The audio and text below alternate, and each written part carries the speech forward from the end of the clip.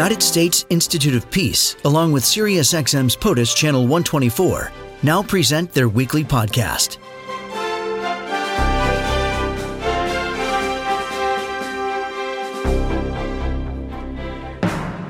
We've been updating you on the progress, and yesterday an event noting the release of the report from the Joint Task Force on Extremism in Fragile States launching a new approach. This was an event that took place yesterday, and we want to get the update on this. Nancy Lindborg, president of the United States Institute of Peace, joins us here on POTUS. She is tweeting at Nancy Lindborg. Nancy, welcome back. Thanks for being here. Great to be with you this morning, Tim. You've done this before, but maybe just set the backdrop for this. I know that this is bipartisan. Senator Lindsey Graham, Senator Chris Coons, among those who were there yesterday. Tell us a little bit more about the backdrop of what this report was about. Sure. USIP was chartered by Congress to develop, quote, a comprehensive plan for understanding the conditions for violent extremism in the Horn of Africa, the Sahel in Africa, and the Middle East. And so we put together a bipartisan task force chaired by Governor Tom Kean and Congressman Lee Hamilton, who you may recall were the co-chairs of the 9/11 Commission.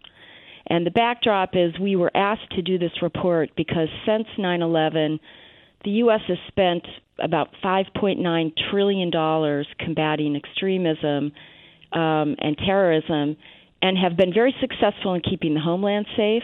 There has been some success in defeating terrorists as they try to hold territory, but the real victory is not going to be through military.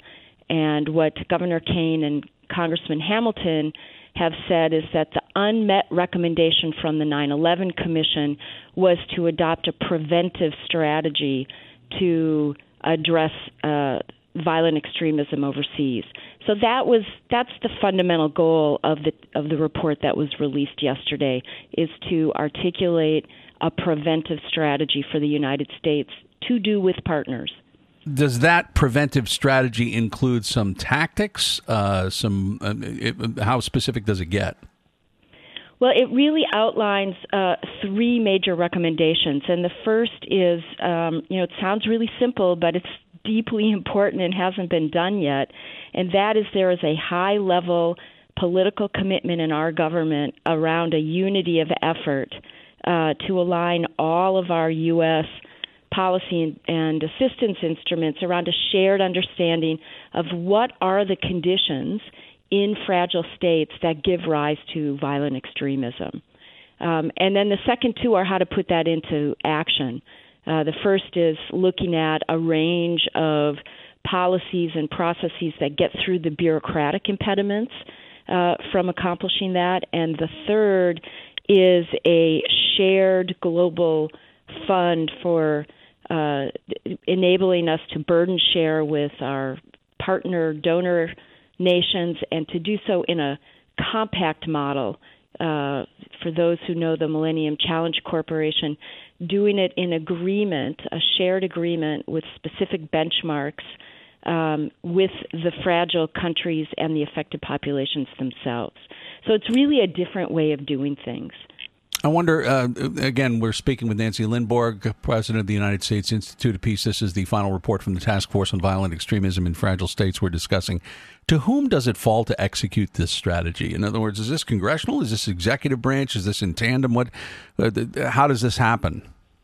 It really requires both. And what I'm very encouraged by is that it was launched, as you noted, Tim, it was launched on the Hill yesterday with support from bipartisan support, Senator Graham, Senator Coons, as well as Congressman Engel and Congressman McCall from the House side.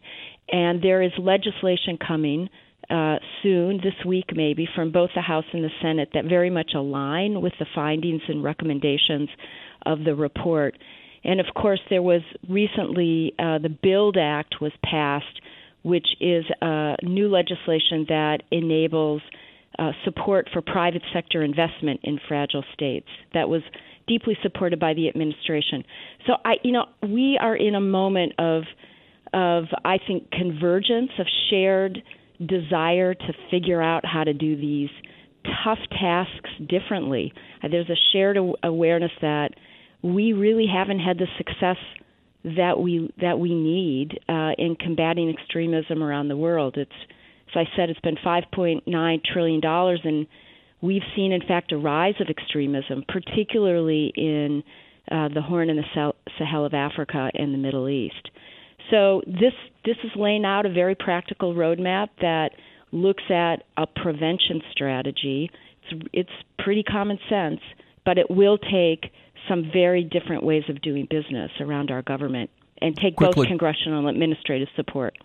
Okay, a quick logistical question. This global fund you referred to, who would administer that? Is that from the State Department? The Partnership Development Fund it would be led by the State Department and U.S. Agency for International Development. It would definitely require international buy-in. We want both burden sharing, but also as a way to get coordination among that wider group of actors, so that there's this shared understanding of what are we trying to accomplish both across the U.S. government and with our partners.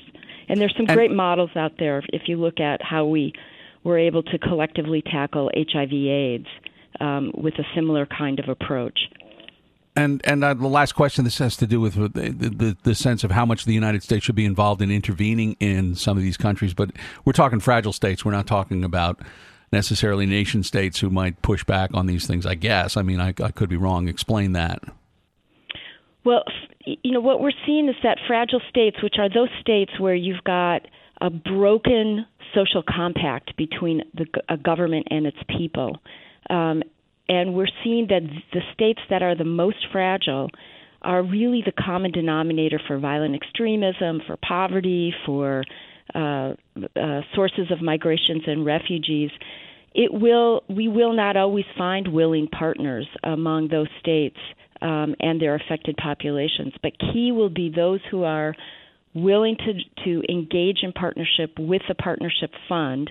That it will be a jointly agreed upon program. One of the things that we've learned is that change really has to happen led by the people who are affected. We have not had success when we go in and say, here's how to do it. So it's got to be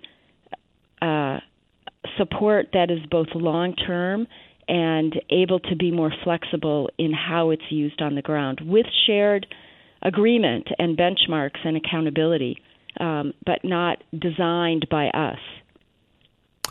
I do appreciate you joining us, Nancy. Thanks so much for being on the show today.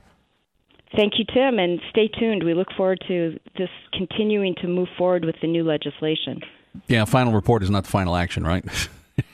Right, but we're looking forward to turning report into action. All right. Nancy Lindborg, president of the United States Institute of Peace, joining us here. The final report being delivered on the Task Force on Violent Extremism in Fragile States. You can read more at the website if you want to go to usip.org. That's where you will find this. You can actually look at this final report, Preventing Extremism in Fragile States, a New Approach. Task Force offers 3 recommendations, as she just noted, and you can read on at the website. You can also see the Twitter handle at Nancy Lindborg, LINDBORG.